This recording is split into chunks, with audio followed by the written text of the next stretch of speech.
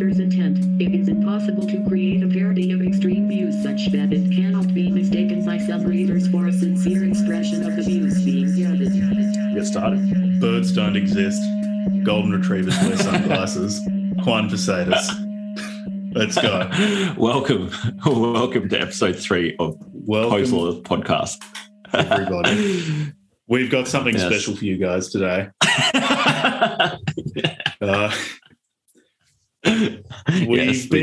We've been reading a selection of the works of Juan Posadas, real name Homero Cristalli, a 20th century Argentine Trotskyite who, among other things, was a believer in the necessity of nuclear war and the ability to talk to dolphins, as well as the fact that there either could be or are, depending on when he was writing, there could be or are communist aliens who are observing us, who will take us to the next level of historical development. Did you enjoy yourself, Levi? Oh, yes. I particularly enjoyed his strong advocacy for the use of child soldiers for promoting the progress of history. There were a few worrying comments about Vietnamese child soldiers. Yeah, and Uganda and stuff. The child soldiers in Dhofar were really, really inspiring for him, at least from his writings. Really inspiring. I've got some really good quotes about his love of child soldiers. Before going in, when I told you about Juan Posadas, did you think that this guy was serious? What was the chance that you thought this guy was trolling? All right, I got to be honest here, man. Like, you take one look at a picture of this guy, and you just get like you just get the creeps, man. He looks like the sort of person who would start a sex cult. He went part of the way there.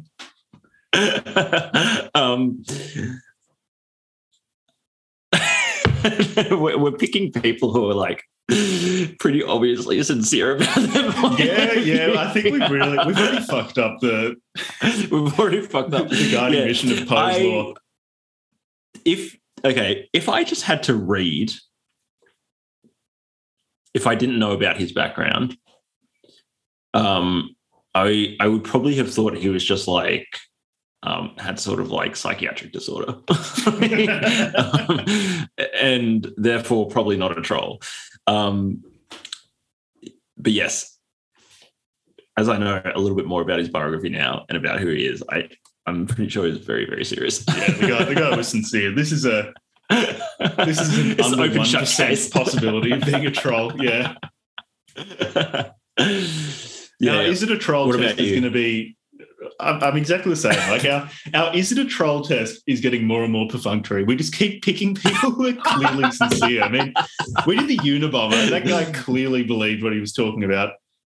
Posadas. Well, there's Varg. We've got Varg coming up. I'm pretty sure Varg believes what he talks about.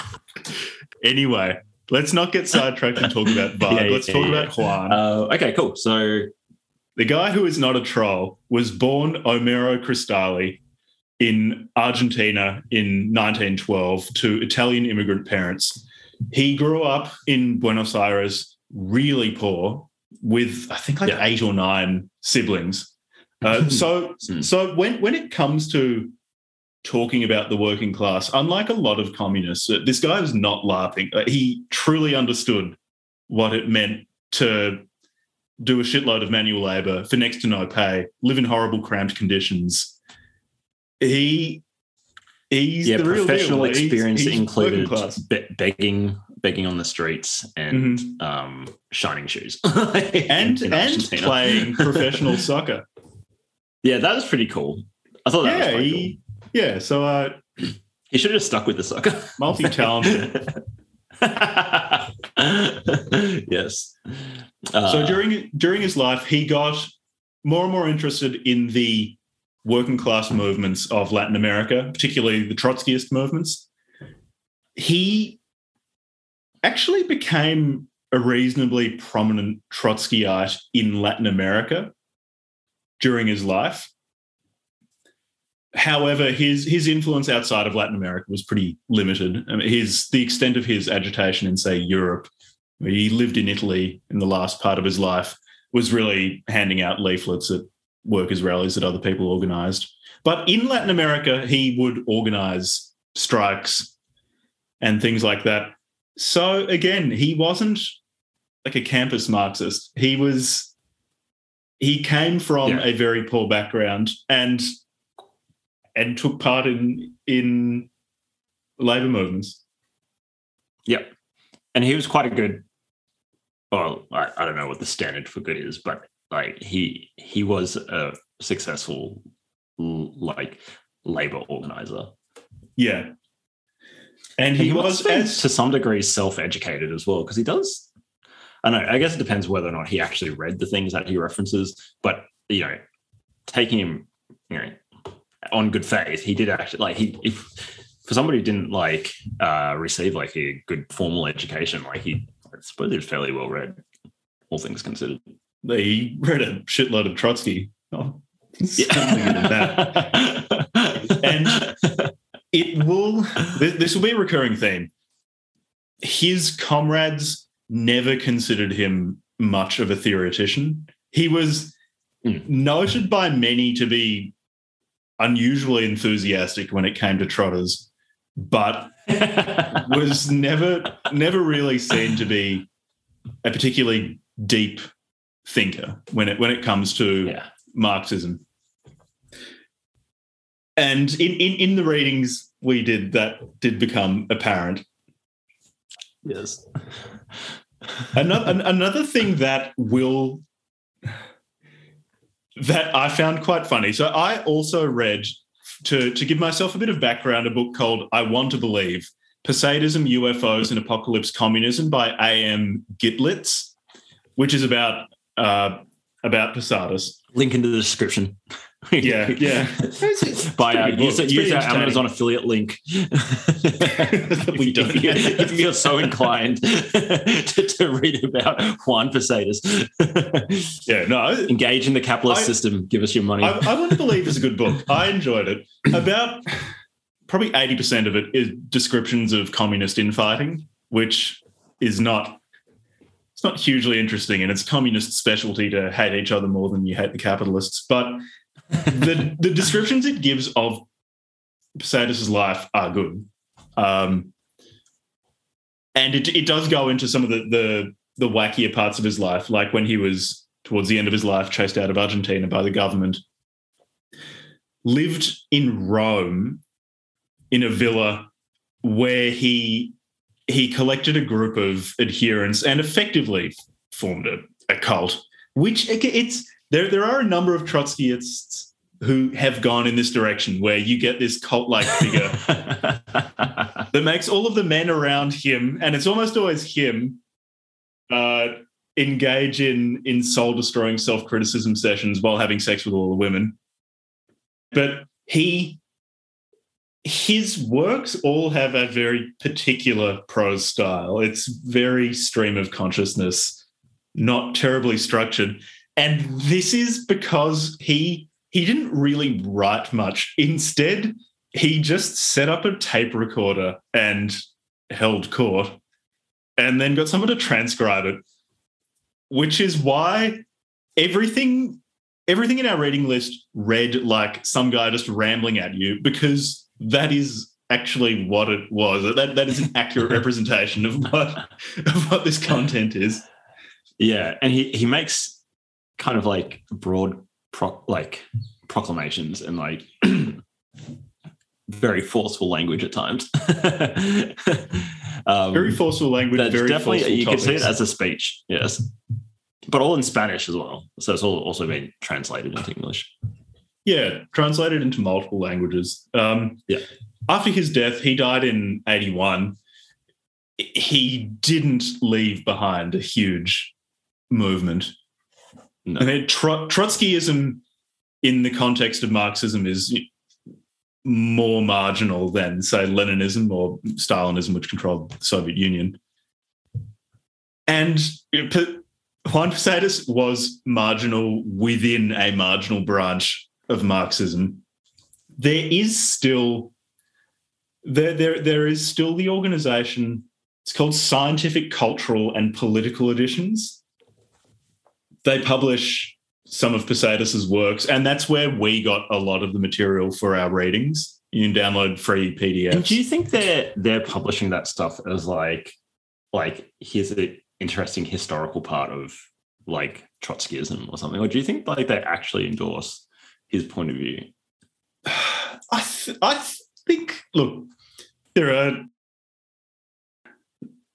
so many humans alive at the moment that I'm sure there's someone who is a true believer.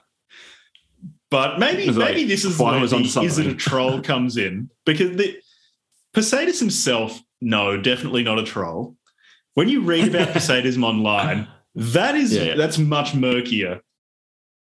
You get the impression that a lot of people talk about him jokingly, and among those people, maybe you'll have someone who truly thinks that, yep, we need global nuclear annihilation for socialism to rise from the ashes of the capitalist world.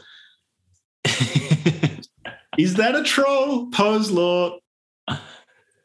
Hard to say. Much more ambiguous than we need to like see if we can find some himself. We need to see if we can find some like neo-Posadism. Yeah, I'm sure it exists. It's the internet. There'll be someone. Okay. Right. So that's most of Juan's life. Is there anything else other than... Oh, there'll be a shitload, except I can't remember it. So how about we move on to something else? What was happening in Latin America during his lifetime?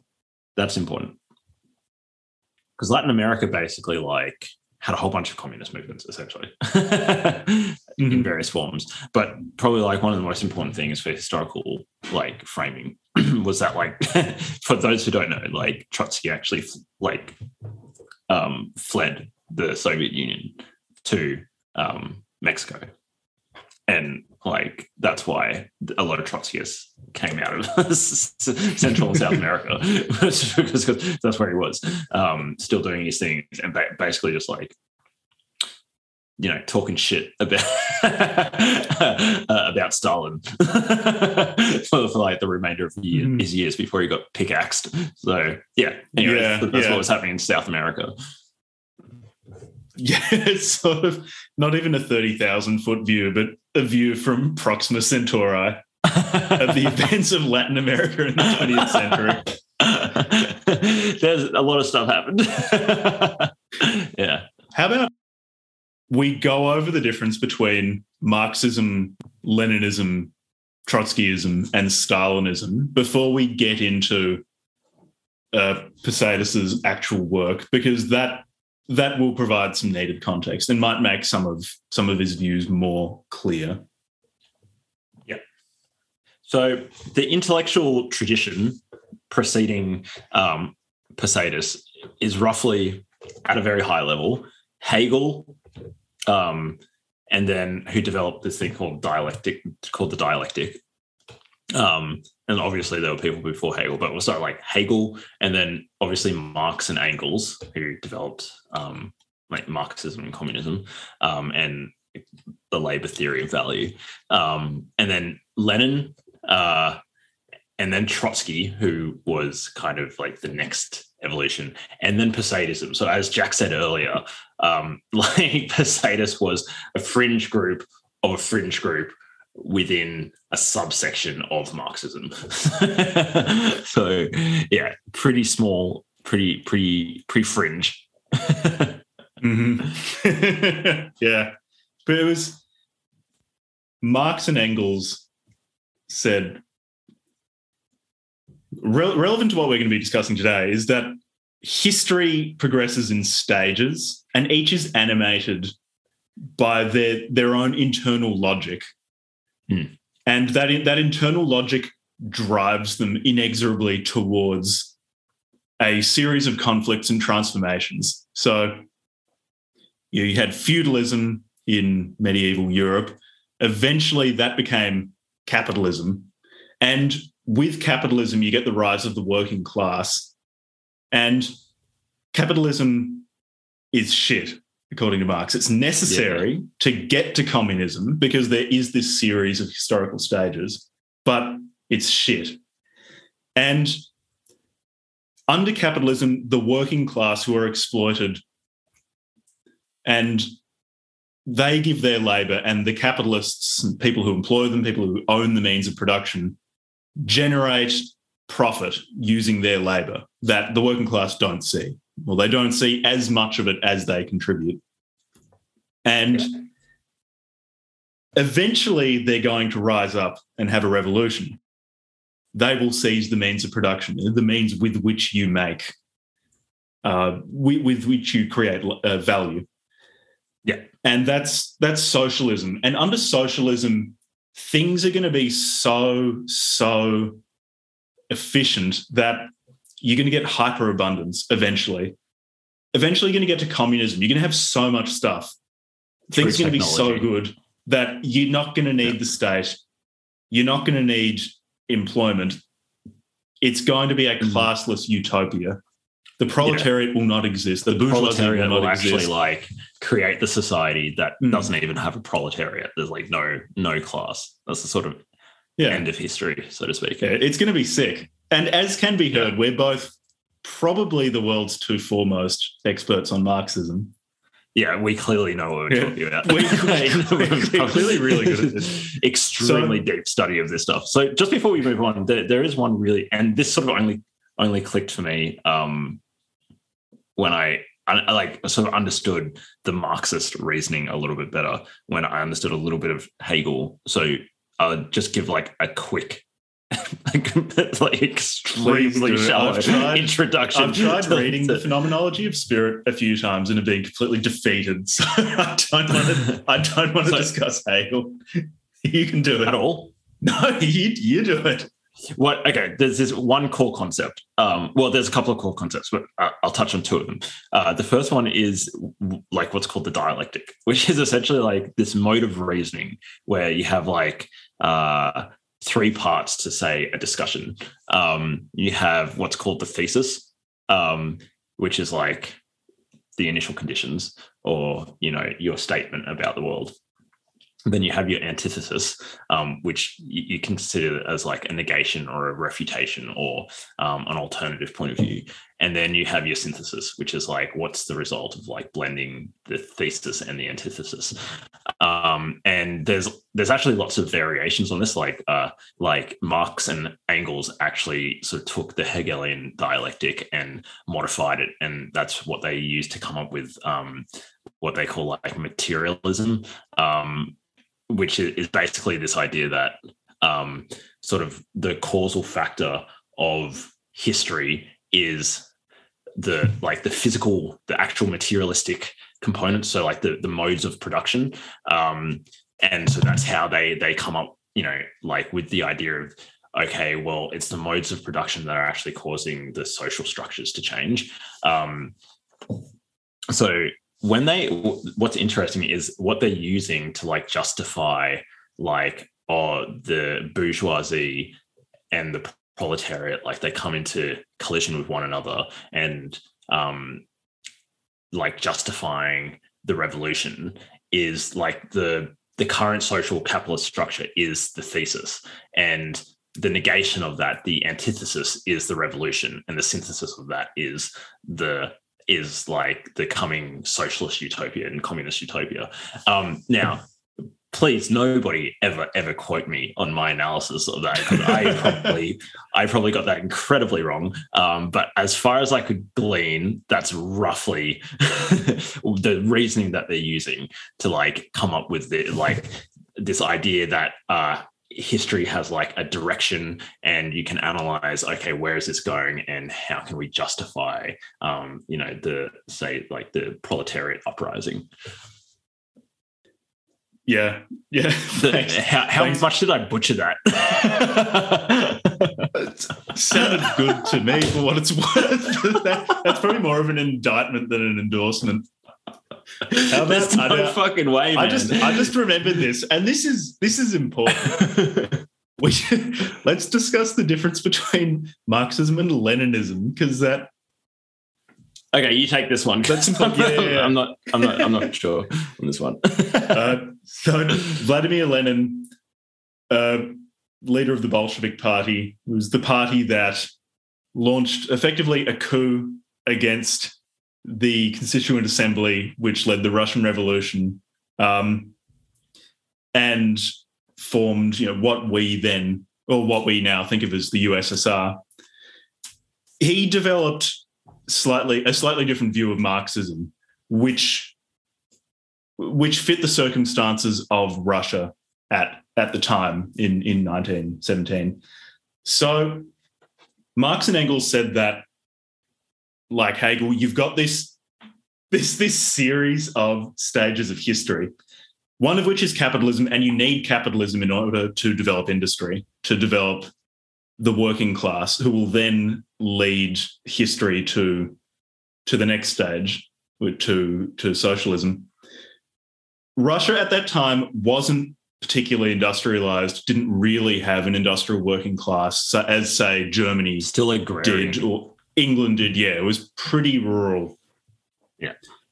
So Lenin just fucking retconned Marxism and said, nah, you don't need to progress. What you need is a small group of intellectuals, the so-called vanguard of the proletariat, who can take power. Of course, of which he was a part. That is a coincidental detail, that he was the one to benefit. And so they can lead the peasantry to communism. Mm. That's an incredibly simplified description of Lenin. The enlightened few will lead the proletariat. The enlightened with their like, I don't know, Bachelor of Arts from, I don't know, whatever awesome Russian universities there are, is like, okay, we're gonna like lead the enlightenment of the proletariat. Yeah. Yes. So then Lenin died. I think it was 1924, but I died. Go and have a crack. Commit. Uncommitted, 1924. And Stalin and Trotsky were two prominent Bolsheviks who were then vying for power after Lenin had died. Stalin ended up winning. Trotsky was exiled from the Soviet Union, went to Mexico, got assassinated. And while he was still unassassinated and in Mexico, he pretty much just complained about Stalin, everything that Stalin did. He just spent like years and years and years just talking shit about Stalin. Years just complaining about him. A lot of the time, he never actually disagreed with what Stalin's aims were. He just disagreed. I think he just fundamentally disagreed that it was Stalin doing it and not Leon Trotsky. Sorry, can I interject quickly? It's a really important point to understand why, like, somebody like Posadas can come up within Marxism as a kind of philosophical tradition. Is that like they often do agree on the ends that they're aiming at, which is like the communist utopia. But yeah, it tends to often be the means by which one gets there, and that tends to stem from like how you interpret history and the progress of history and all that sort of stuff. Sorry, go on. Yeah, I think probably the most relevant differences between Trotskyism and Stalinism that is going to come up a ton, and that Posadas brings up regularly, is that Stalin ended up going with this policy called socialism in one country, where he said, okay, we're just going to focus on the Soviet Union and we'll make sure we're socialist, but we won't advocate for world revolution.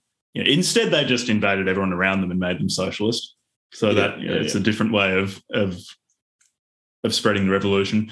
Whereas Trotsky said, no, there needs to be global revolution. Yeah, simultaneous world revolution. Yeah, just everywhere. There's anywhere where you can resist imperialism. It's cool. Historically, like, part of the reason why the Soviet Union and Stalin took that perspective is because around the same time in the early 20th century, was it the early 20th century? Correct me if I'm wrong. But like there were these other uprisings in like France and like other European countries that failed.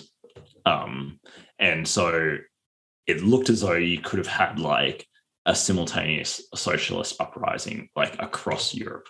However, when like many of the others failed and either succumbed to like like Nazism. I suppose like democracy, or like in many cases Nazism, that idea of world revolution at least became, in the short term, impractical, I suppose. Okay. How about we get to the meat of it? Let's discuss. No, there is one more idea. Juan Posadas thought. Still. Apocalyptic. What else have we forgotten? Communism. Apocalyptic. That's the defining fucking Juan feature. Posadas. That's Yeah. That's everything we're going to be talking about. Well, okay. So as a very brief heads up, this is actually called like this. If you look online, it's actually called apocalyptic communism. Posadas is one of them. Anyways, yeah. So let's keep it going. All right. So we had a reading list, and there was a fair bit. So for context, the things that we read and that we'll be discussing are Flying Saucers, The Process of Matter and Energy, Science and Socialism from 1968, The World Revolutionary Process and the Course of the Partial Regeneration in the Workers' States, which was from 1975, On the Function of the Joke and Irony in History from 76, Childbearing in Space, The Confidence of Humanity in Socialism, 1978. Yeah, I think that's... Yeah, and we can put up some supplementary reading lists on our website. So we'll post on the website and like in the YouTube description or whatever. Like the sources, the specific text that we talk about here, but there's a whole bunch of other ones. There is a lot for those Posadas writings. So where do you want to start? Oh shit, where do you start with a guy like this? So Posadas wasn't the most ordered thinker. I would say the world revolutionary process. Yeah. Let's start with. So we'll start off with his least zany and most mind-numbingly boring text, which I would actively advise people not to read. However, if you're so inclined, it's called The World Revolutionary Process. So the World Revolutionary Process and the Course of Partial Regeneration in the Workers' States. Yes. Yeah, this was his speech opening the 10th World Congress of the Posadist Fourth International in July 1975. So the first part of the text is the speech that he gave to open the International. And then the next bit is the speech at the end. There's no real difference in content between the two because by 1975, he was a borderline cult leader and the people at the International were cult members. And the first half is him saying, let's discuss these particular things and see if we will reach these conclusions. The speech he gave at the end of the International was, oh, wow, we reached the exact same conclusions that I proposed in the opening speech. So that... Well, like sometimes you're just right, Yeah, he has science and Marxism on his side, and he perfectly foresaw the future. And history with a capital H. Capital H history. So it's very disordered. It's very disordered. I found it very hard. I found it very difficult to make sense of it. Yeah, so there's about half of it I think is probably not really worth discussing because it's him just complaining about other communists. And the criticism ultimately always boils down to the fact that they're not Posadists. Like that, they're not Posadists. They're not confident enough when it comes to trusting the scientific dialectical analysis of history. Yes. And that's about it. Basically, they're leading communists and they're not Juan Posadas, is his criticism of every communist who is not Juan Posadas, who is more important than he is. Yes. So that's like half of the text gone. So this text is so disordered, very discursive. He repeats himself ad nauseum. I felt physically ill at times. That we're just going to read through our notes, and when we come across something funny, we're going to bring it up and discuss it. And like one of the first things that got my attention was his admiration for child soldiers. Not only are child soldiers necessary for revolution, but they're good. You want child soldiers. And he's got this quote on page 6 where he's talking about. So this is in the context of him complaining about other communist parties not knowing what they're doing, not seeing the way like the Posadists do. So he's talking about communist parties ignoring the contribution of children in Vietnam and Dauphin. And he says of these children that they're 12 and hold a gun bigger than themselves, bigger in the form that is, but smaller in reality, because it is the children who command the gun, keeping it trained on the goal of social improvement. Yeah. Doesn't that make you want to give a 7-year-old a Kalashnikov? And then, like, I think, like, on the same page a little bit later, he says, in Dafar, the children are at one with their guns. They participate in every debate and deliberation. Far from being a hindrance, they are one of the factors of progress. Oh, so he didn't. So sinister. he didn't. It wasn't just like he was permitting. He wasn't just like, oh, well, this is an acceptable part of, it's, you have to break a few eggs to bring about the communist utopia. Like, he was like, no. They are one of the factors of the progress towards this is utopia. A normative statement. It's you want child soldiers. They know what they're doing. So we got 6 pages into this PDF, and we're already hit with Vietnamese child soldiers are sick. So unfortunately, it got way more boring after that. So it's what I find interesting about those quotes is that, like, he's speaking with admiration of these children with freaking guns. I really like the most horrible thing. How he was saying, they're carrying around their guns and participate in all debates as if having an assault rifle is a necessary condition for having a debate. They would not be participating fully if they weren't heavily armed. Which you rock up to a council meeting with an AK-47. It's like, we're just participating. We're here to have a peaceful conversation about the Soviet.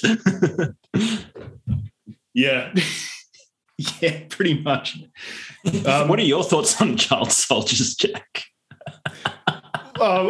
Mostly, I'd say 95% in line with Juan Posadas. I think he doesn't go far enough. The 5% is that he doesn't go far enough.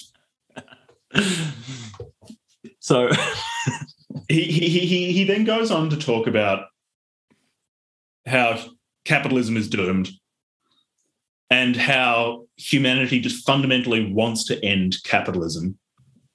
Yes. And that capitalism is preparing a nuclear war. He brings this up really early. This is one of his greatest hits, the coming nuclear war.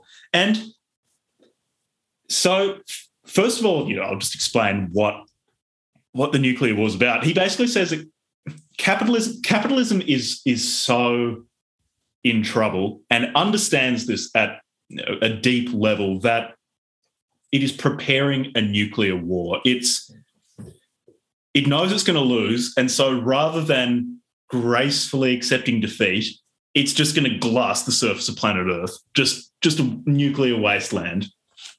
But, and this is a sign of capitalism's weakness, it hasn't launched it yet because its people oppose nuclear war. Which I found interesting, that it's a sign of the weakness of the system, that the people who live under the system don't want nuclear annihilation. I would have considered that a fairly rational attribute on behalf of any population, really, being opposed to the nuclear apocalypse. But he says capitalism is definitely going to launch this war. That is unavoidable. But capitalism is too weak to survive the war. So you wipe out almost all of humanity. Capitalism's gone. Socialism is so strong that socialism will rise from the ashes of the capitalist world, and then you will get the utopia. So that leads to this interesting relationship with the nuclear holocaust on behalf of Juan Posadas, where on one hand and I'm not sure how much of this represents an internal struggle on his part and how much represents him just not being particularly disciplined with his thinking or coming to any firm conclusion or just changing what he believes based on how he feels at the time of day, what he had for his last meal. How sometimes he says this war is terrible, it's going to kill so many people, I don't want it, but we must prepare for it because it's necessary. There's a grim reality. Whereas sometimes he's a bit more pro-nuclear war and he says, well, it's going to be bad, but at least we're going to get communism out of it. And then sometimes he's just 100% on the nuclear war bandwagon, says, oh, this is going to be so good. We really need to do this, encouraging at times the Chinese Communist Party, at times the Bolshevik Party in the USSR to launch nukes at the US just to kick things off, just to get things going more quickly. So I've got a good quote for the nuclear war. Because he has this, I mean, again, with this idea of like history having like some sense of progress in stages, like it's incumbent upon the proletariat and people like Juan to help like history progress. And so like capitalism is an obstacle. He refers to it as like an obstacle to like the progress of history. And so nuclear war is like an agent by which we can remove that obstacle. So there's, reasoning and persuasion do not exclude the use of force. We propose the preventative war, atomic event against imperialism. War. This is just like make a war so big that there aren't going to be any smaller wars. It is the same as when some rock obstructs the way. The rock must be cast aside. The rock being capitalism, obviously. Yeah, I remember this quote. This is such a good one. We pose war with the sentiment of doing something necessary in history, and not for the sake of one group or the other, but for humanity's like the level of incoherence. We're going to have a preventative nuclear war for the sake of humanity. But that's like saying as a doctor, you're going to preventatively treat someone for every disease by shooting them in the head. It's like, yeah, they're dead. They're not going to get sick now. And in the same way, we're going to have a preventative nuclear war. We're going to stop any other wars, but we're going to nuke the fucking planet. So they're not going to be any people to have wars. For the sake of humanity. For your sake, to your patient, for your sake, to prevent any illness whatsoever, I'm going to decapitate. We're going to have to blow your brains out. Yeah. Yep. So that's Posadas medicine. That's a banger. Where did you come down on Posadas's thoughts of nuclear war? About did you feel he wanted the war or he was dreading it? Again, I just don't think he went far enough.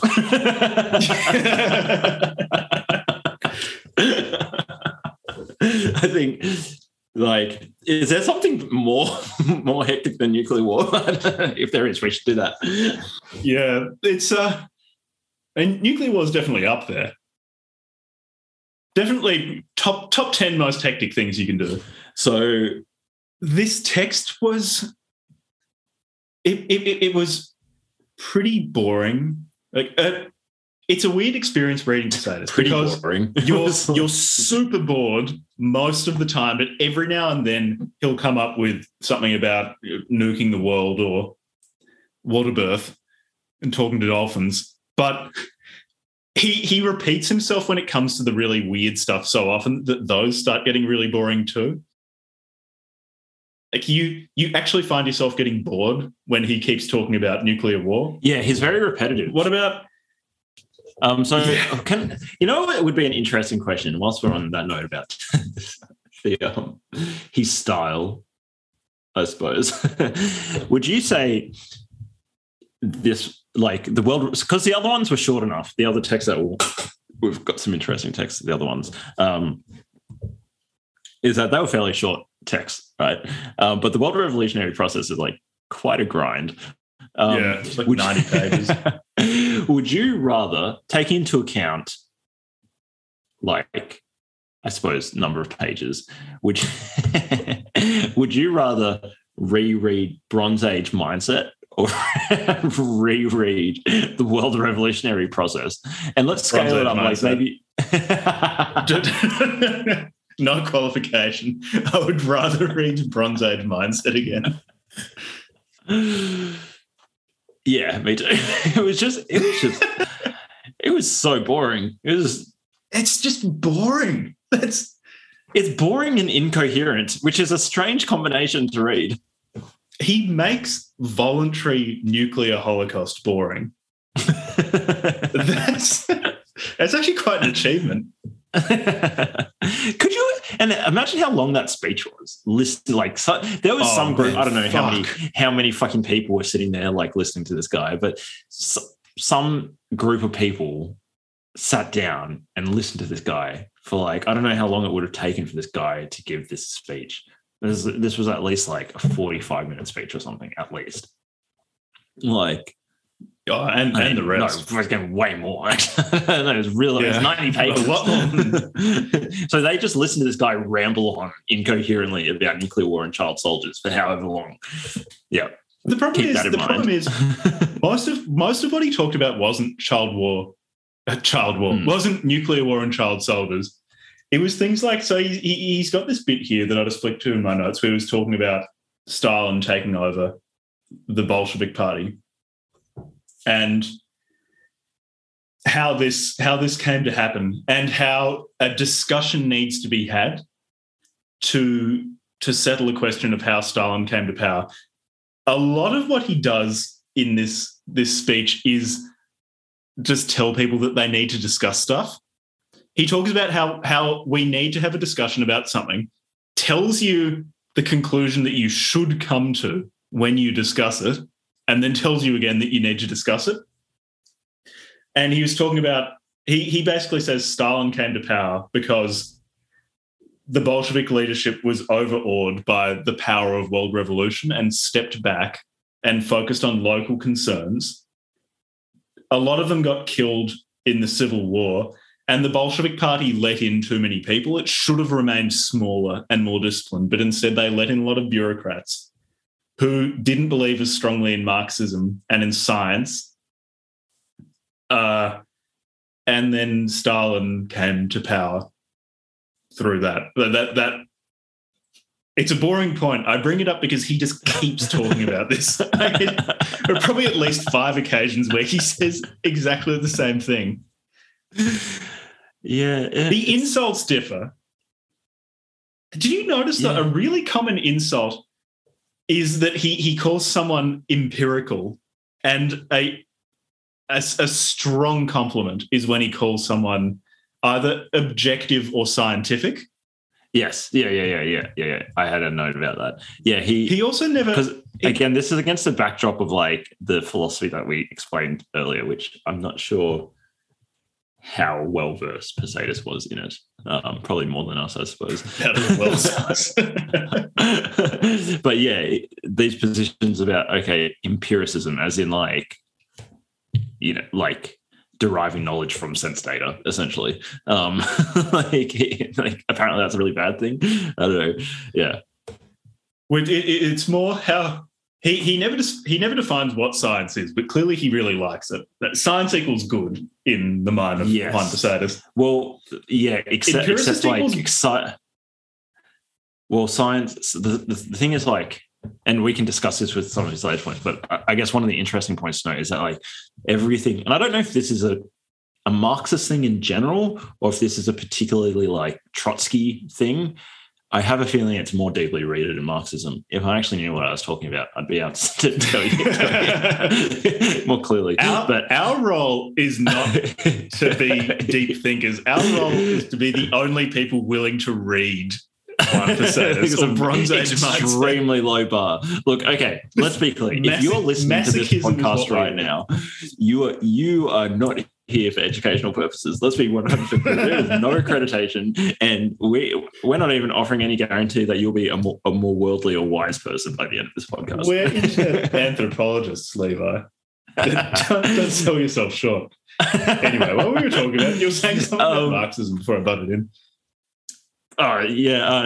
This idea of like social relations and like how like a social relation can be like a power-based relationship, like in the construction of Marxism, like the capitalist who owns the means of production exploiting the worker. That's like a power-based relationship. And these social relations, what they call, or what Posadas calls social relations, are like or organisms.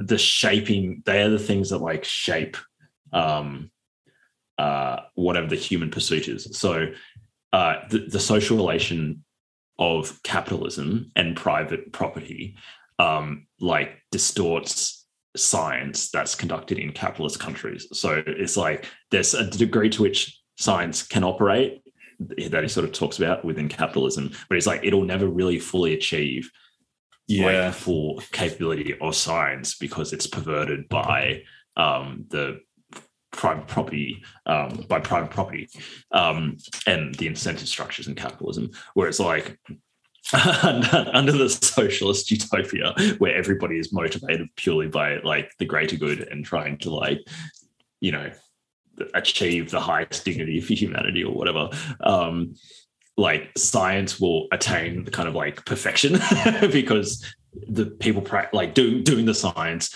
will be motivated not by ownership of private property but by these ascendant like human drives for bettering humanity. Yeah, and that's the stage at which we'll learn to fully harness all of the energy around us, and we'll be able to, instead of sexually reproduce, because he was quite a prude, apparently. Wait, what? Like really? Yeah. Apparently he was very prudish. He really didn't like what he regarded as. Yeah, it's cool when he does it.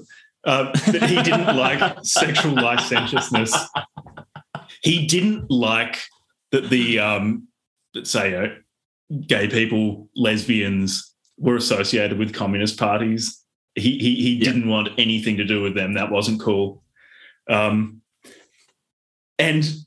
so one positive outcome of this socialist science would be that we would develop our control of matter and energy to the point where humans would be able to reproduce asexually. Like we would just divide, reproduce like amoeba. He literally says E. coli. We already see that asexual reproduction, such as amoeba, is possible.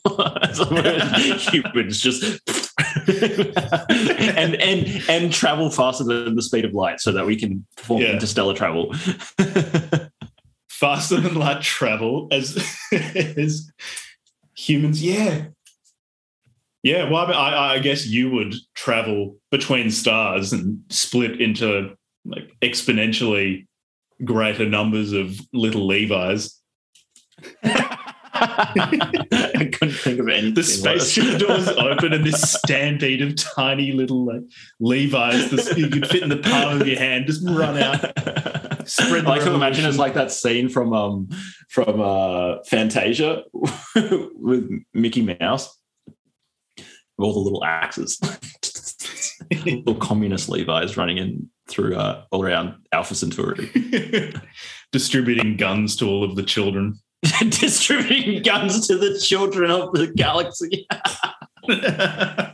And incinerating planets with necessary preventative war. Nuclear bombardments. You can't even have a war on this planet. We will prevent all wars on this planet. So anyway, what else? Okay, we've got some interesting things. Oh, one interesting point. I don't know. We're talking a lot of shit right now. Okay, so just to ground it a little bit back in a slightly more serious direction, what I found very interesting, which kind of like blew my mind when it clicked, and I can't say whether or not this is something across all Marxism. I think if we do a future Marxist episode, I'm going to put more effort into understanding the underlying Marxism.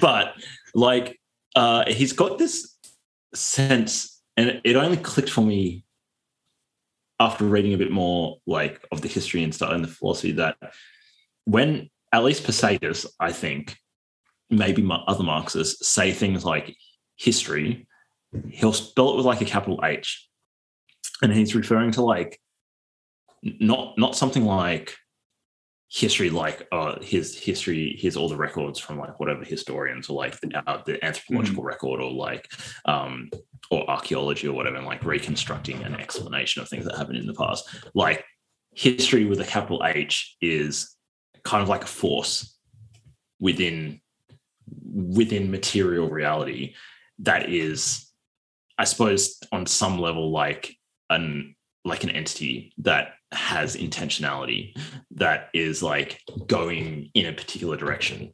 And this actually, again, going back to Hegel, it comes from this idea of Hegel, what Hegel called the Geist, which is like we get the word zeitgeist.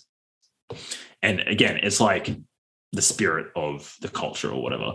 And I didn't realize that, like, well, maybe I'm just an idiot or whatever, but like to them, that's an actual entity. You did read almost 200 pages of Juan Posadas, so I'd say we're both idiots. Like these sentences that he says, like, I'll read you this one. Children must learn that history, capital H. So that history with a capital H is the history of the class struggle, and that the classes behave as classes and not as individual persons. Indeed, it is the classes that speak through individual persons, end quote. Yeah.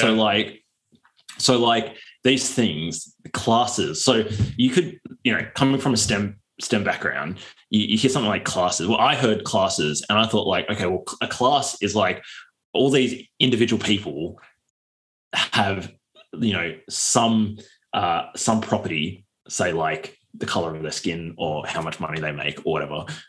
And having that property makes them a member of a set, right? And so we'll call this set the class of like bourgeoisie people or something like that. And so the class is like an aggregate of all the individuals. But in his conception, that's not the case. Like, that's an incorrect interpretation of the word class. No, class is actually an autonomous entity that has like existence independent of the individuals that are the aggregate, and that it somehow speaks through individual bodies. And so when they talk about like the proletariat, they're not talking about the people, the population of people. They're talking about this like sort of disembodied thing that actually has an autonomous existence. And it is actually fighting with this thing called imperialism and this other actual thing called like capitalism or whatever, or the bourgeoisie. And when somebody speaks, they literally mean, like, say I'm bourgeoisie and I'm speaking, like the way they justify discrediting that person's point of view is that like I am just a mouthpiece for, like, say I'm talking on behalf, I'm a bourgeoisie person and I'm trying to like defend capitalism or something. They say I'm just a mouthpiece that's speaking on behalf of like the bourgeoisie entity. And I found that like incredibly, like, I think that's a correct interpretation. I might be wrong. But when that sort of penny dropped for me, I was like, oh, these people are insane. Like completely ridiculous. Yeah, I think that's a what are your thoughts in general? Yeah, it's hard to say whether am I completely off base here, or am I like? That's certainly how I've felt when I've talked to Marxists, that I'm regarded as an avatar or an instance of, yes, a particular class. Abstract class white male. Instance of abstract factory white male dot create. It's like Jack. It's like the object-oriented programmers of philosophy. Spent too much time coding up stuff in Python. And that's just absolutely baffling to me. And I think it all comes back to Hegel, actually, like, because Hegel's the one. So it's essentially, again, going back even further to Nietzsche, like, again, we try not to do this too much, but like Nietzsche basically, in short, one of his criticisms of like what was going on was that with the death of God, he said like, God is dead and we have killed him. And one of his concerns is that like, okay, well, we're going to fill that void somehow, and it's going to be the state that will fill the void. And you know more about Nietzsche than me, so correct me if I'm wrong about this. But like, there seems to be this kind of deistic tendency amongst humans to like look for an external thing that's like greater than us, and say you could do it with theism or deism, or you could do it with the Geist, as Hegel would say, or you could do it with quote unquote history with a capital H, or you could do it with like the classes and the class struggle. And there's this constant sense of like, there's these things that are external to humanity and they're objective and they have intentionality and they're acting through people on history. Yeah. Yeah, you certainly get a religious feeling from reading Posadas.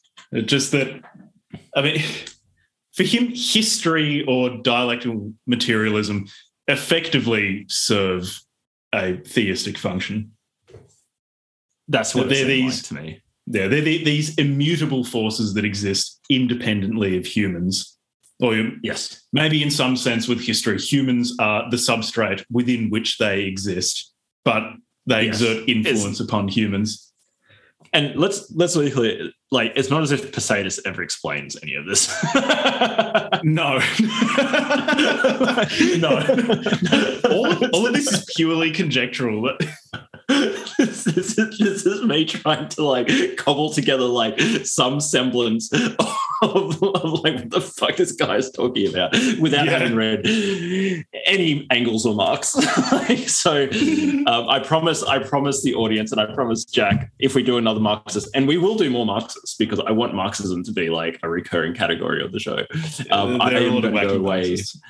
I want to read the Little Red Book personally. I think that'd be a banger. As in Chairman Mao's Little Red Book. So like I'm going to go away and read Marx and Engels. But to me, like, if the audience, if you don't know what we're talking about, I'm not entirely sure that we do either. I certainly don't. It's incoherent. It is incoherent. It really is incoherent that Posadas has thought. How about his view of democracy? His democracy is something he actually does define, and it's a fairly different definition to what I expect most listeners to expect. Do you have a quote? Yeah, so he talks about how we need democracy when there is the revolution, when everything is centralized, when all economic decisions are planned. This needs to be done democratically. It cannot be done with technicians or experts. From my reading of it, he wants people to effectively have direct democracy in deciding production targets, how you are going to meet production targets, and things like that. Yeah. But the way that the people will discuss what they want, both in terms of production targets and the type of political regime that they want to live under, that will be democratic, but it'll be Posadas democratic. And in his view, free speech is good and you should have it, but free speech means the freedom to discuss things that are relevant. And for him, something is relevant basically if it leads to Posadism. And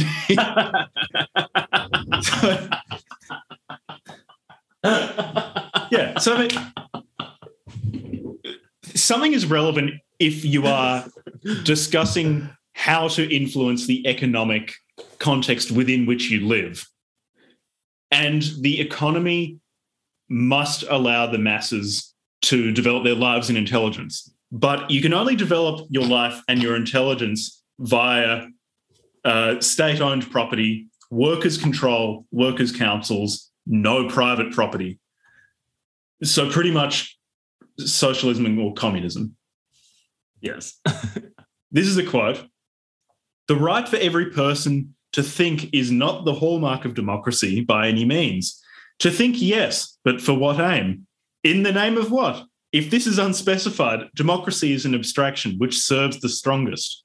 So you should speak freely, but only if you will reach the same conclusions as Posadas.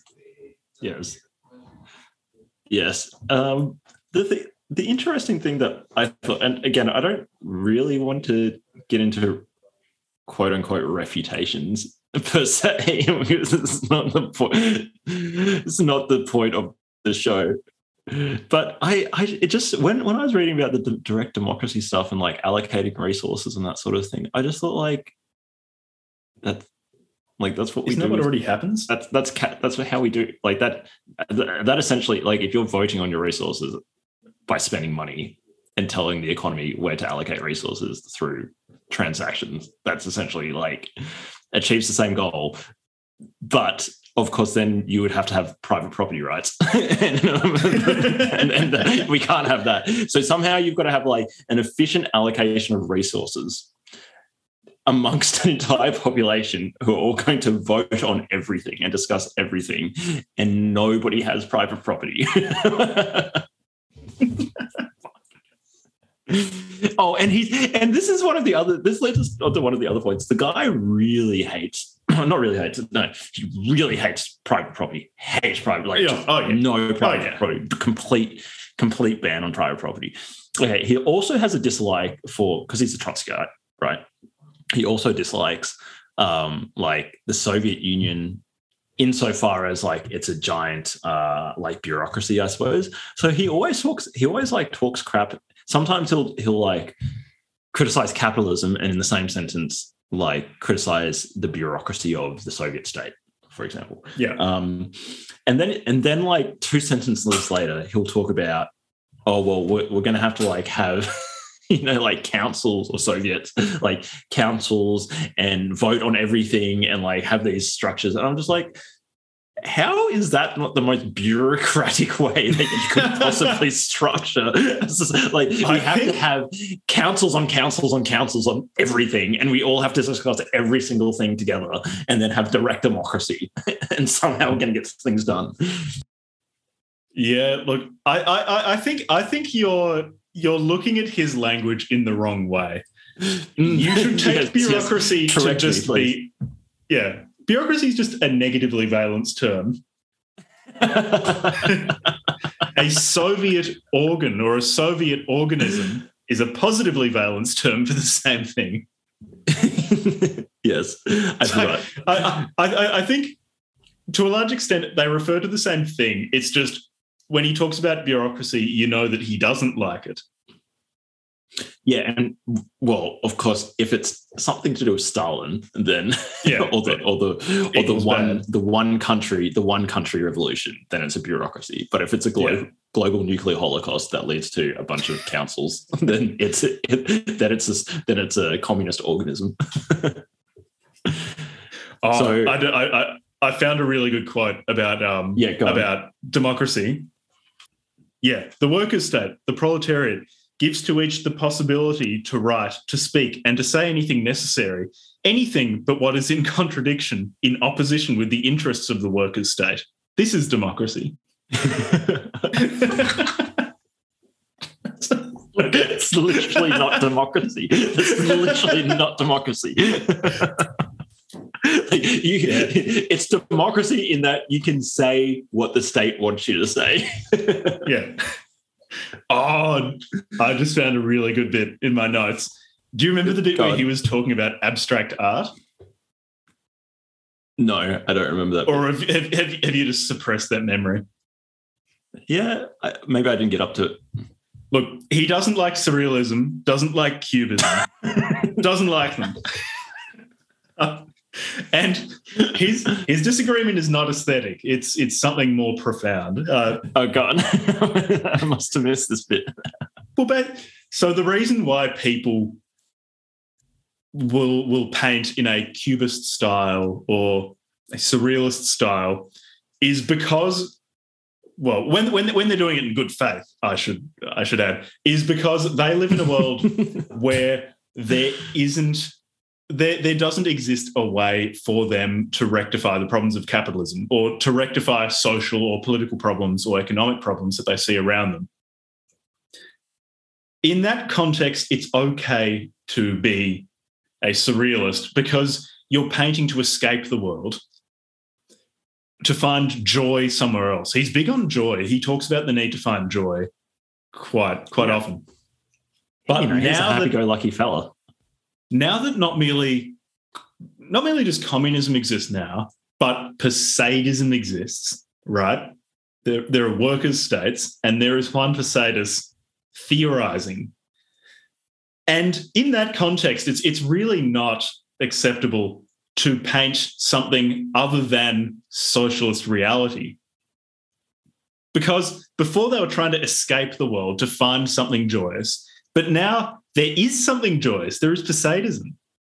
And the fact that they're painting cubist shit and not Posadist stuff, that's degeneracy. I'm pretty sure he actually does use the term degeneracy. Yeah, he calls it degenerate. Again, I just think that he didn't go far enough. He should have been calling for all art to be depictions of Posadas utopia. I'm pretty sure that was what he was calling for. I think he just accurately conveyed Juan Posadas' thoughts. You thought you were joking. You were just being accurate. Hey, should we move on to flying saucers? Yeah, let's move on to flying saucers because this is a good one. The rest of the rest of this particular speech was just so boring. It's mostly stuff that we've just it's just him saying over and over again that the Soviet bureaucracy sucks, a lot. America sucks, we need to nuke everything and start again. Imperialism sucks, capitalism sucks. There was a good bit at the end, actually, where he talks about, this is the quote, "Our ideas and our energy are inexhaustible, although we lack in the financial means to give them their full expression." He just starts asking for cash. Link to Posadas' Patreon in the description.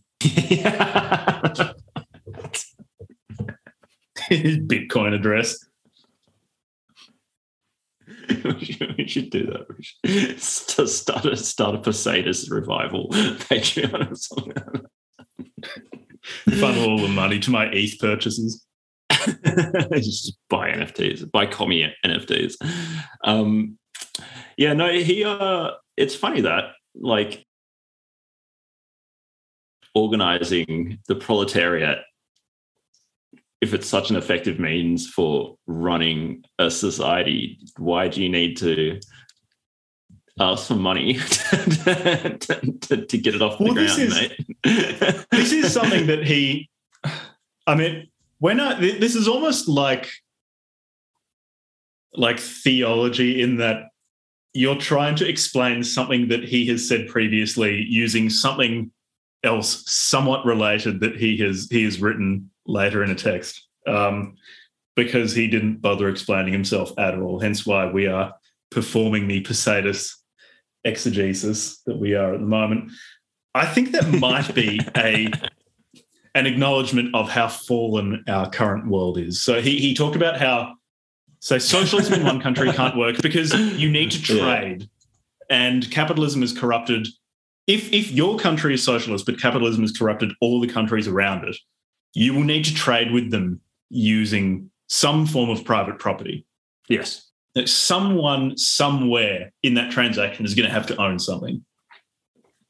So you can't have socialism in one country. And in the same way, this why we need a world revolution. I see this as my theological analysis, as similar to when he asks for money, because he doesn't want to own private property, but he's acknowledging that when you exist within a capitalist context, as he does, he still needs some cash.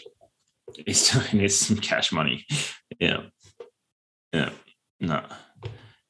Luckily, like when you have a perfect functioning socialist society, you don't have to have a medium of exchange, because everybody will just voluntarily do stuff for the greater good.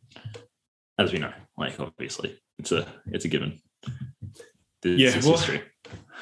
Reading this after the fall of the Soviet Union as well is.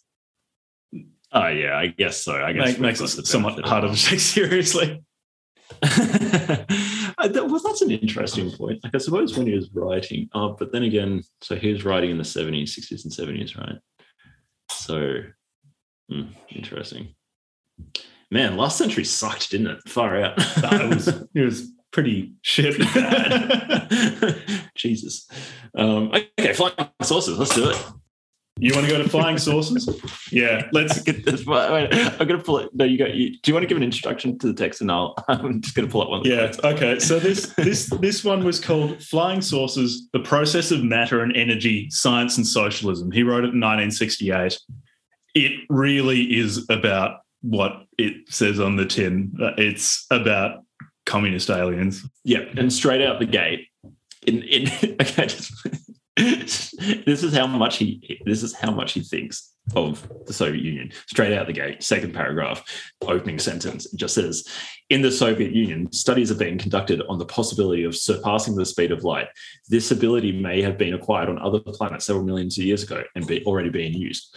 And he basically goes on to say that, like, if you can acquire like faster than speed of light travel, you can only have gotten there through communism. Yeah. I think you just summed up the entirety of this article. It's basically... If there's aliens, they're going to be commies. Yeah, it's weird because he veers between hedging and saying, look, I'm not saying there are aliens, but some pretty credible people have said there are aliens and have met them. And then sometimes just says there are aliens. There's been a lot of sightings. Yeah. There's been a lot of sightings. We can't take them all seriously, but it's like, well, come on, at least a couple of them have got to be serious. Yeah, but every now and then he'll just say there are aliens. I mean, anyway, so that'd be pretty cool. But and as you said, the only way that they could reach the level of technological advancement to make their flying saucers and come reach us is if they were communists. That, and they're peaceful. They're peaceful because he talks about how people who have met aliens are always overcome with this feeling of serenity, and that means they're not hostile, which means that they can't be capitalists, which means that they have to be communists. Yes. And as I think we discussed earlier, like, in order for science to progress, right, to the zenith of what science is capable of achieving, you can't do that under a capitalist system with private property and the egoism that private property induces in the scientists who are actually doing the science, right? So in order to achieve these great things such as like fast and speed of light travel, obviously we need to get rid of the corrupting force of private property. And the aliens have done that already. So obviously, again, like a sufficiently advanced, the reasoning is essentially any sufficiently advanced society must necessarily be communist in order to have achieved that level of technological sophistication. Which is pretty funny. Like, in hindsight, you just think like, well, the Soviet Union got pretty good at making film-based cameras, I suppose, and like making a couple of rockets, but like it's sort of like kind of the opposite happened. Anyways, Again, what about that? No more communism. There's this quote here. where he's talking about a Japanese scientist who says that we shouldn't waste the energy of earthquakes. And I really liked this quote because it combines Posadas's love of... I mean, he was very optimistic about technology. So his technological optimism combined with his more messianic impulses. So the Japanese scholar also said that we can predict, contain, deviate, and indeed make use of this energy. As an aside, the energy contained within earthquakes. The Posadists said the same thing at the time of the 1961 Chilean earthquake. And I really like this quote because it's like, if you Chileans had just listened to me, Juan Posadas, you wouldn't have been destroyed by this earthquake. You would have harnessed it. You would have benefited. But you ignored the Posadist International. You'd be in energy surplus right now. If only you'd listened to Juan. If only they just listened to Juan. What about that bit about human lifespans? He every now and then does say things that are just factually wrong. Yes. Like 170. Humans have been known to live to 160, but on average... Yeah, the quote. The longest human lifespan is reported to be 160 years. So not that I'm aware of. Probably not. No. And then his stuff about time. He started talking about how time is a capitalist construct. In order to check in, check in, check out of work, have deadlines. I mean, I hate deadlines as well, right? So I'm kind of on board. But he talked about how maybe I'm a Posadist. He talked about how there are some non-arbitrary divisions of time. So say weather and seasons. Those aren't arbitrary. Those aren't just manifestations of a malevolent class, the capitalists. But apart from those, time has no significance. Yes. Yeah. And you think, but what about the time of day? There is a material difference between 12 noon and 12 midnight. Yes. Look, I don't think that's arbitrary because I can't see in one of them. Jack, I think the problem here is that you're disagreeing with one, and you should stop that. Well, yeah, I should be more democratic and exercise my free speech to agree with Juan Posadas. You're not being democratic enough right now. I'm being insufficiently democratic. But then aliens, because they are advanced and they are democratic, and they are democratic. These democratic aliens.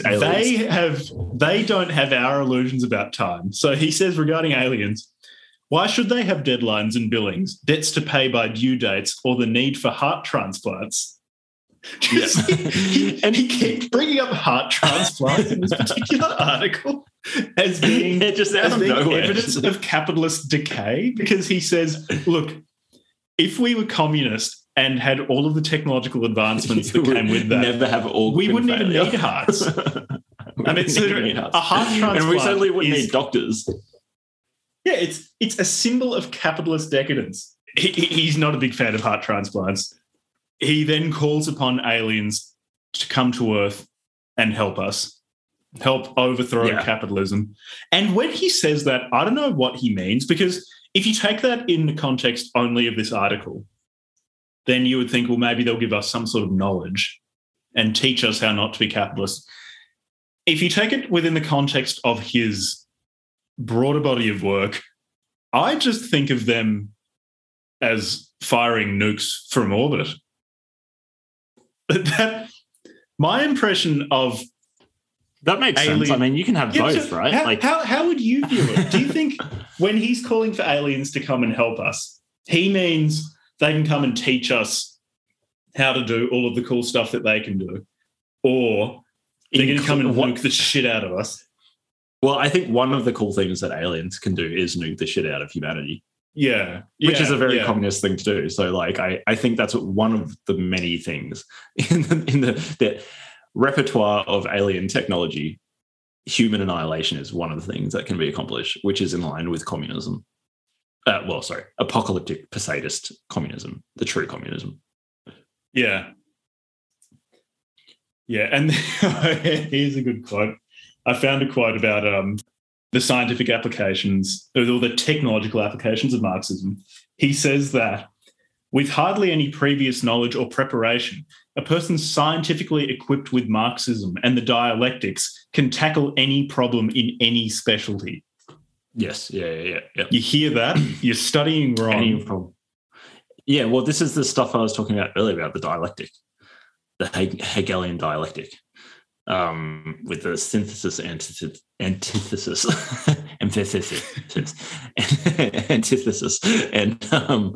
synthesis.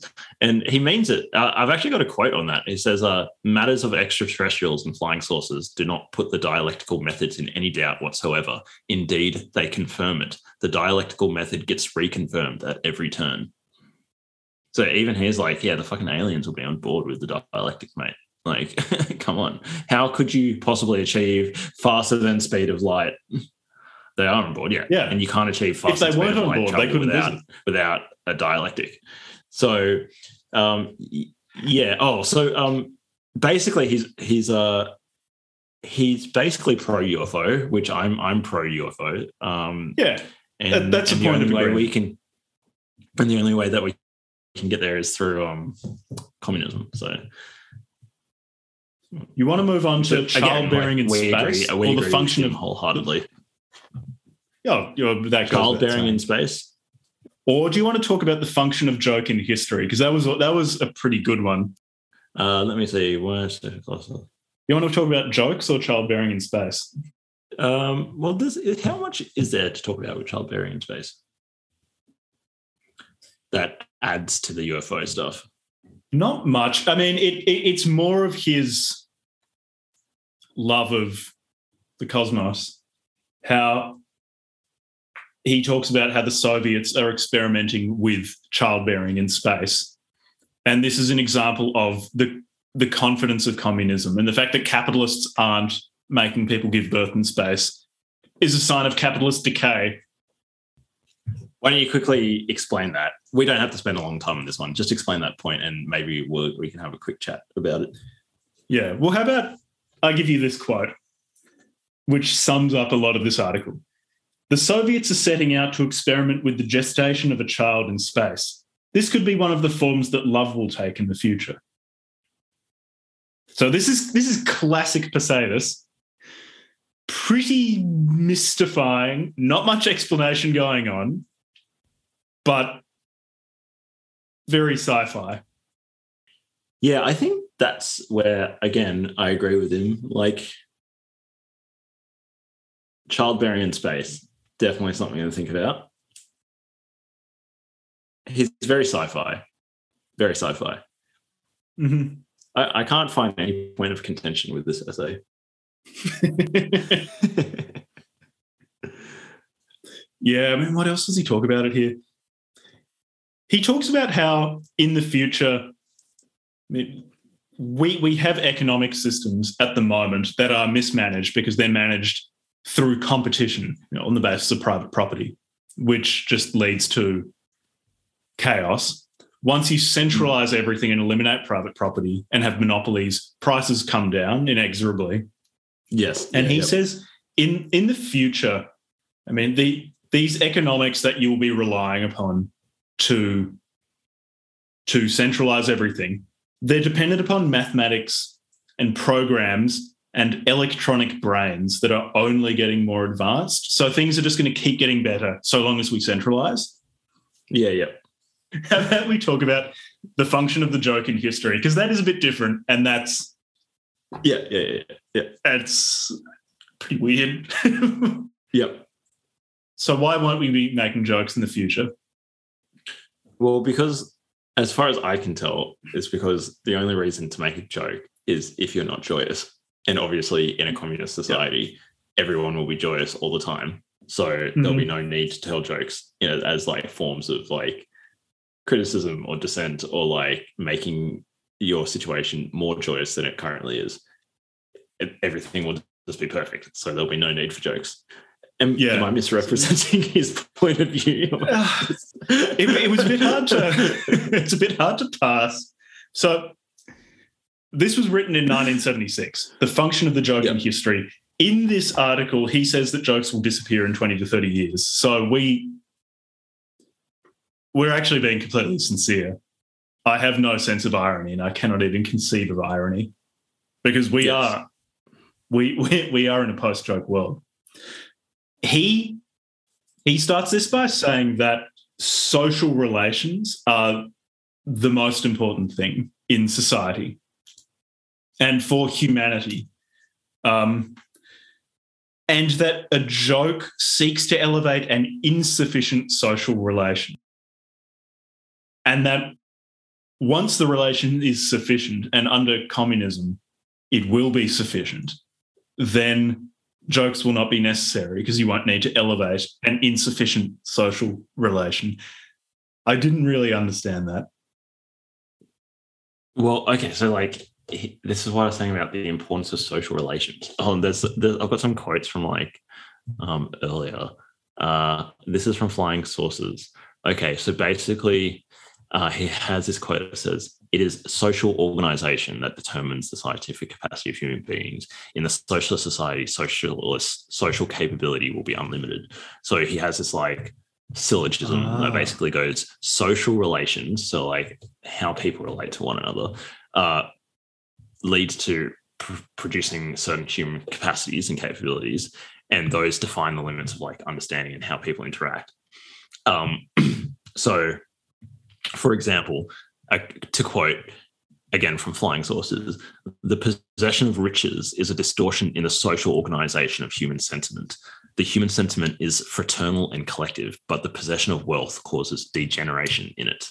The bourgeoisie class can have neither the inclination nor the perspective to develop society objectively, in that they are corrupted by this social relation of private property."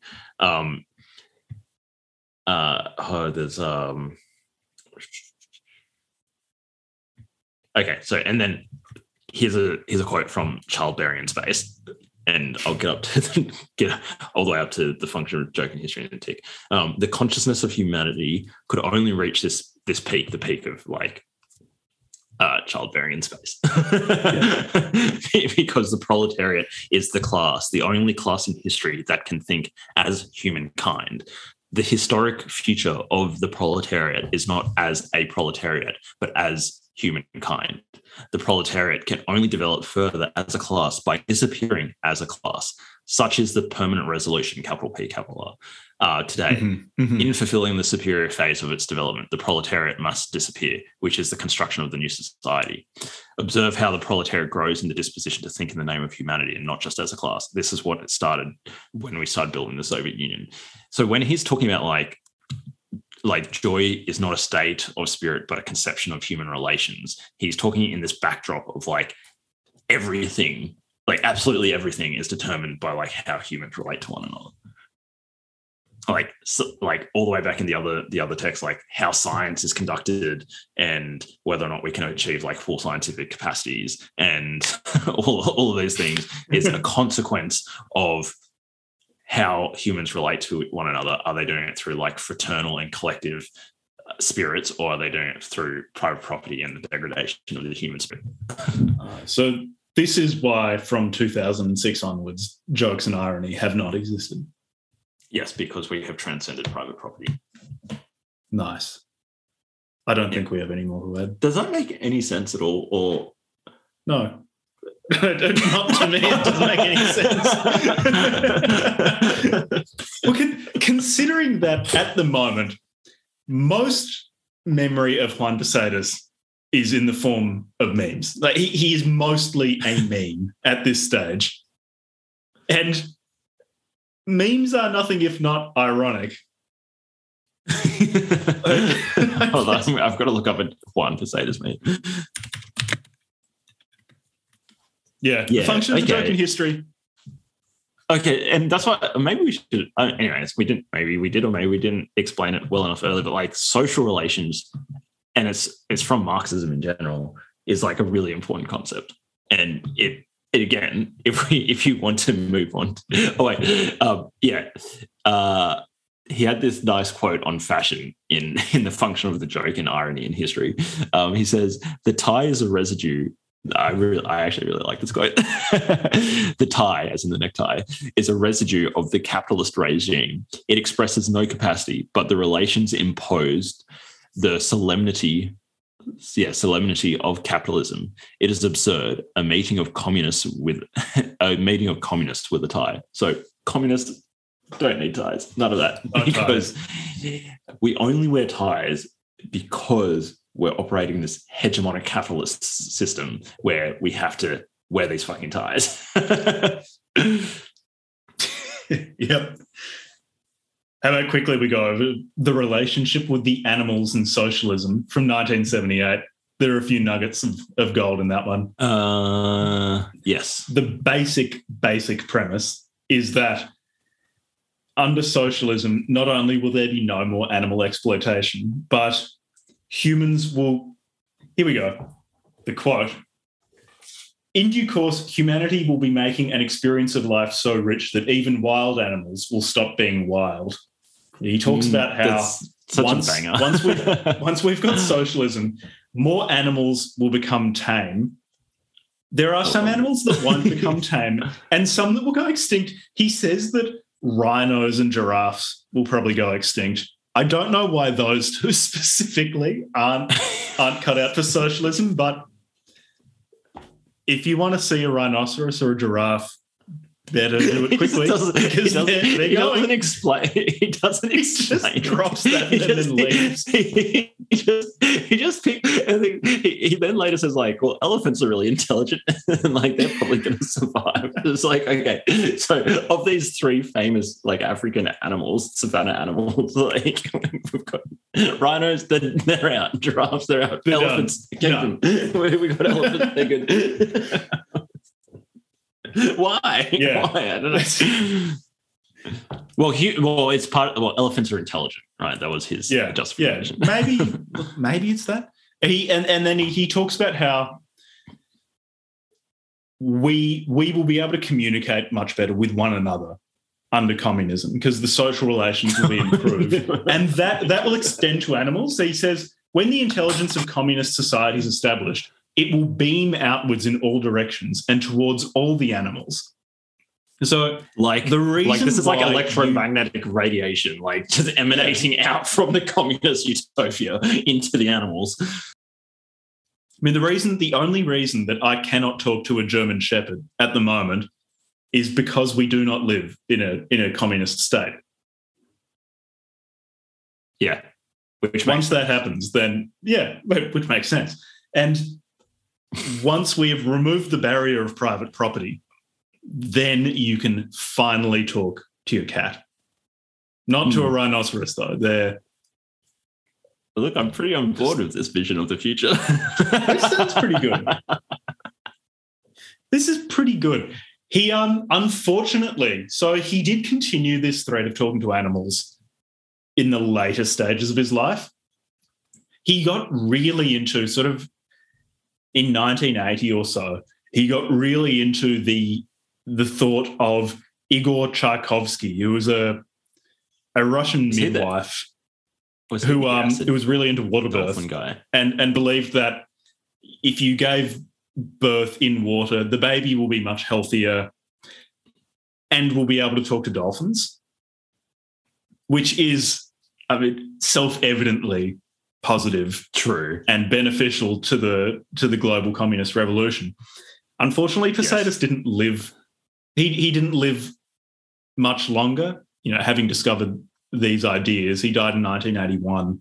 So I'm assuming the only reason why I'm not sure why communication with dolphins is necessary for revolution is because Posadas didn't have long enough to develop this line of thought. Such a shame, man. I know. The things humanity has lost. What have we lost? He did write.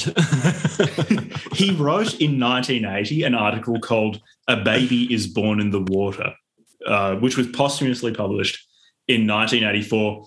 but I think it's in French, and I don't speak French, so it's if any listeners really want to learn about why water birth is a good thing and you speak French, go for it. Tell us what it's like. Translate it, send it to us.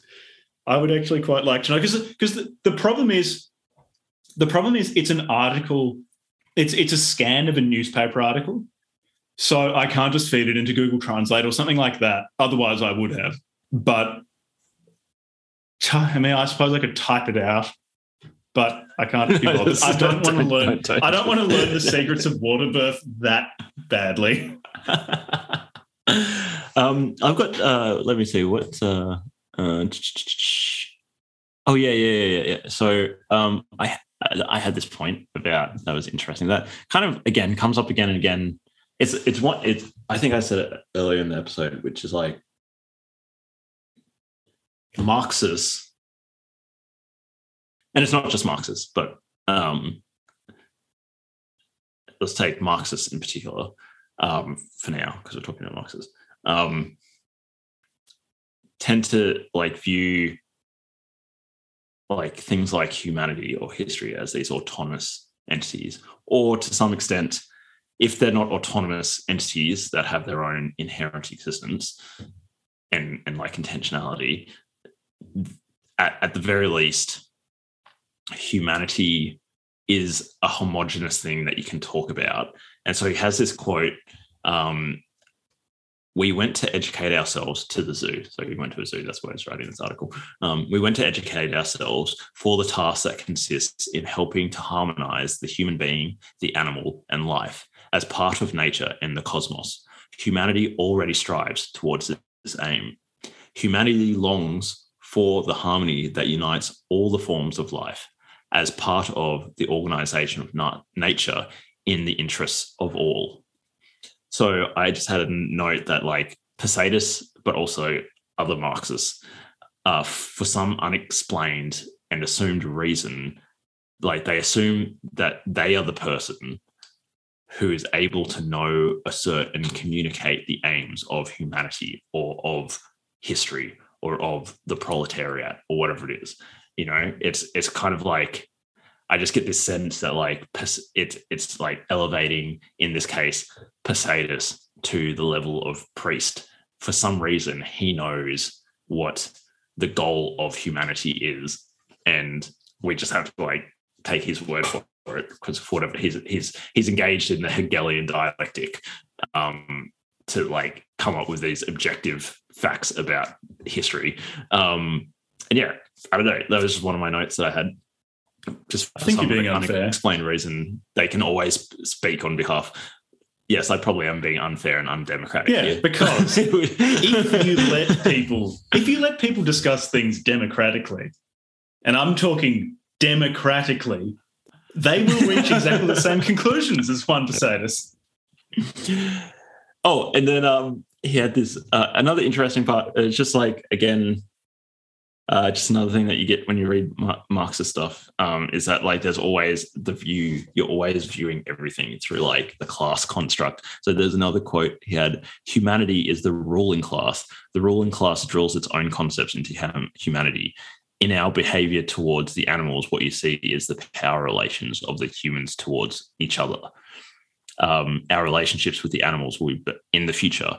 Our relationships with the animals will be based on the appreciation of our common origins. The animals stayed. Oh no! Anyway, so I won't read the rest of that. It's not relevant. Yeah, basically, like no. I just realized like halfway through the quote that I was like, oh no, wait, that's not making the point that I'm trying to make. Anyway, like everything is like everything is viewed through the lens of social relations and classes and stuff, and even this interaction with other animals. And I guess like on some level I can understand what he's talking about. Like you're going to a zoo and you're seeing all these like animals locked in cages or whatever. Yeah, anyways. Yeah, I'd feel bad for all the animals except the rhinos and the giraffes. They fucking deserve it. Yeah, fuck them.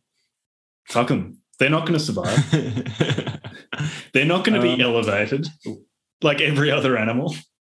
I reckon that's okay. So wait.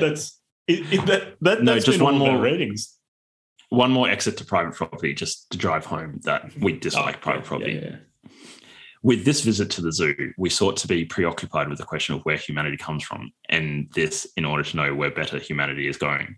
The obstacle in the way is knowing better is private property. For humanity to know where it comes from and where it goes, it must end private property. There we go. Nice. That's it. That's Juan Posadas. How about I'm sorry we have subjected you to this person's worldview for the last hour and a half. We had to fucking read it. Listeners can't complain. I just don't even know what to say. Like, I guess you read more than me, you poor son of a bitch. What did you? I read a lot of red flag articles. So on oh god. Yeah, there's a collection of scans of, I think it's Red Flag, an English language Posadas newspaper. I read quite a few of those articles. There are some pretty funny ones. There's one where he accuses the Castro regime of having Che Guevara killed. That was pretty good. There was one where they talk about how the Pentagon ordered Kennedy assassinated. That was pretty good. They've got a lot of pretty wacky stuff. It's just, it's a shitload of stuff to read. I'm pretty sick of reading one Posadas. What have you taken away from this journey through Juan? Honestly, my main thing is that it's really boring. He made nuclear war boring. That is my main takeaway. It's really boring. He must have been like charismatic in person or something, because these were all speeches as well. So yeah, I have nothing to say about Juan Posadas. Do you reckon he was a troll? So how about in terms of was he a troll? No, of course not. But the guy's dead serious. His life was endangered for his beliefs as well. There were some Posadists in Latin America who were killed. Yep, for being communists. But this guy believed what he was saying. Mm-hmm. I think a more interesting question is, are Posadists today trolls? And that's way more unclear. With people talking about Posadas today, I would say the majority are trolls, because this guy's ideas are pretty wacky. And if you go over the abridged version, if you hear the abridged version of his thought, it's funny to talk about. If you actually read what he wrote, or the transcripts of what he said in speeches, it's mostly boring, but it's good meme material. Just say like that Trotskyite who was into nuclear war, aliens, and talking to dolphins. That's good. That's good meme material. That's good meme. That's good keck. Yeah, fantastic. Yeah. So he Posadas, was not a troll. Posadists today, or people who talk about it online. Posadas. Most of them are trolls. Probably trolls. Yeah. Cool. In terms of what would you rate the book? Oh, the collection of articles that we read out of the anthology. Oh God, like on the previous two, I joked a bit. I just like fuck this guy. I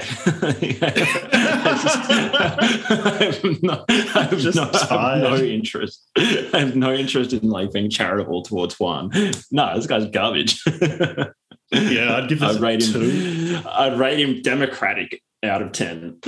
Democratic out of 10. I would give him 2 enforced democratic opinions out of 10.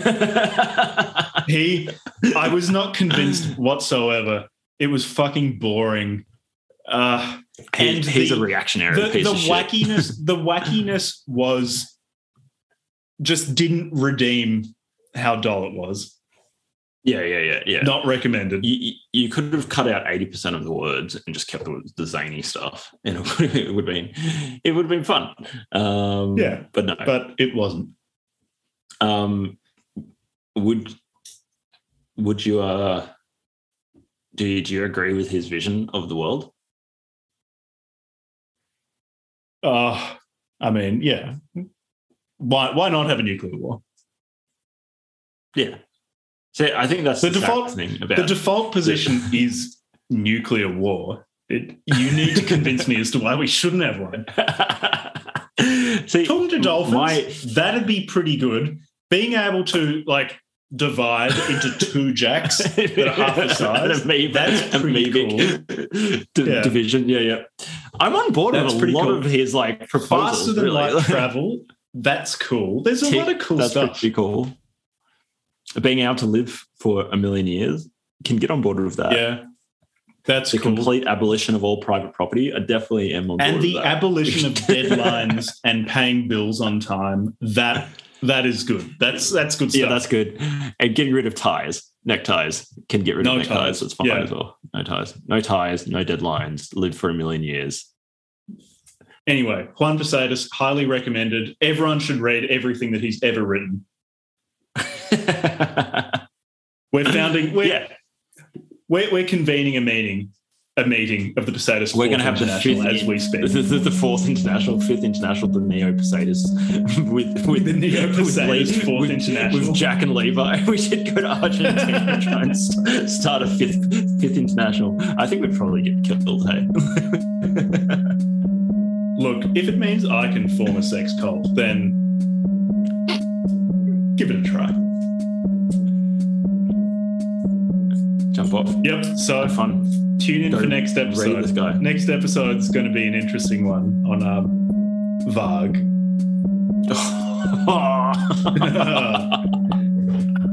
Get excited. I expect everyone to listen to a bit of black metal, play a bit of Miffarog, get in touch with their Nordic heritage, whether it exists or not. We'll talk to you next time about Varg. Goodbye. Goodbye.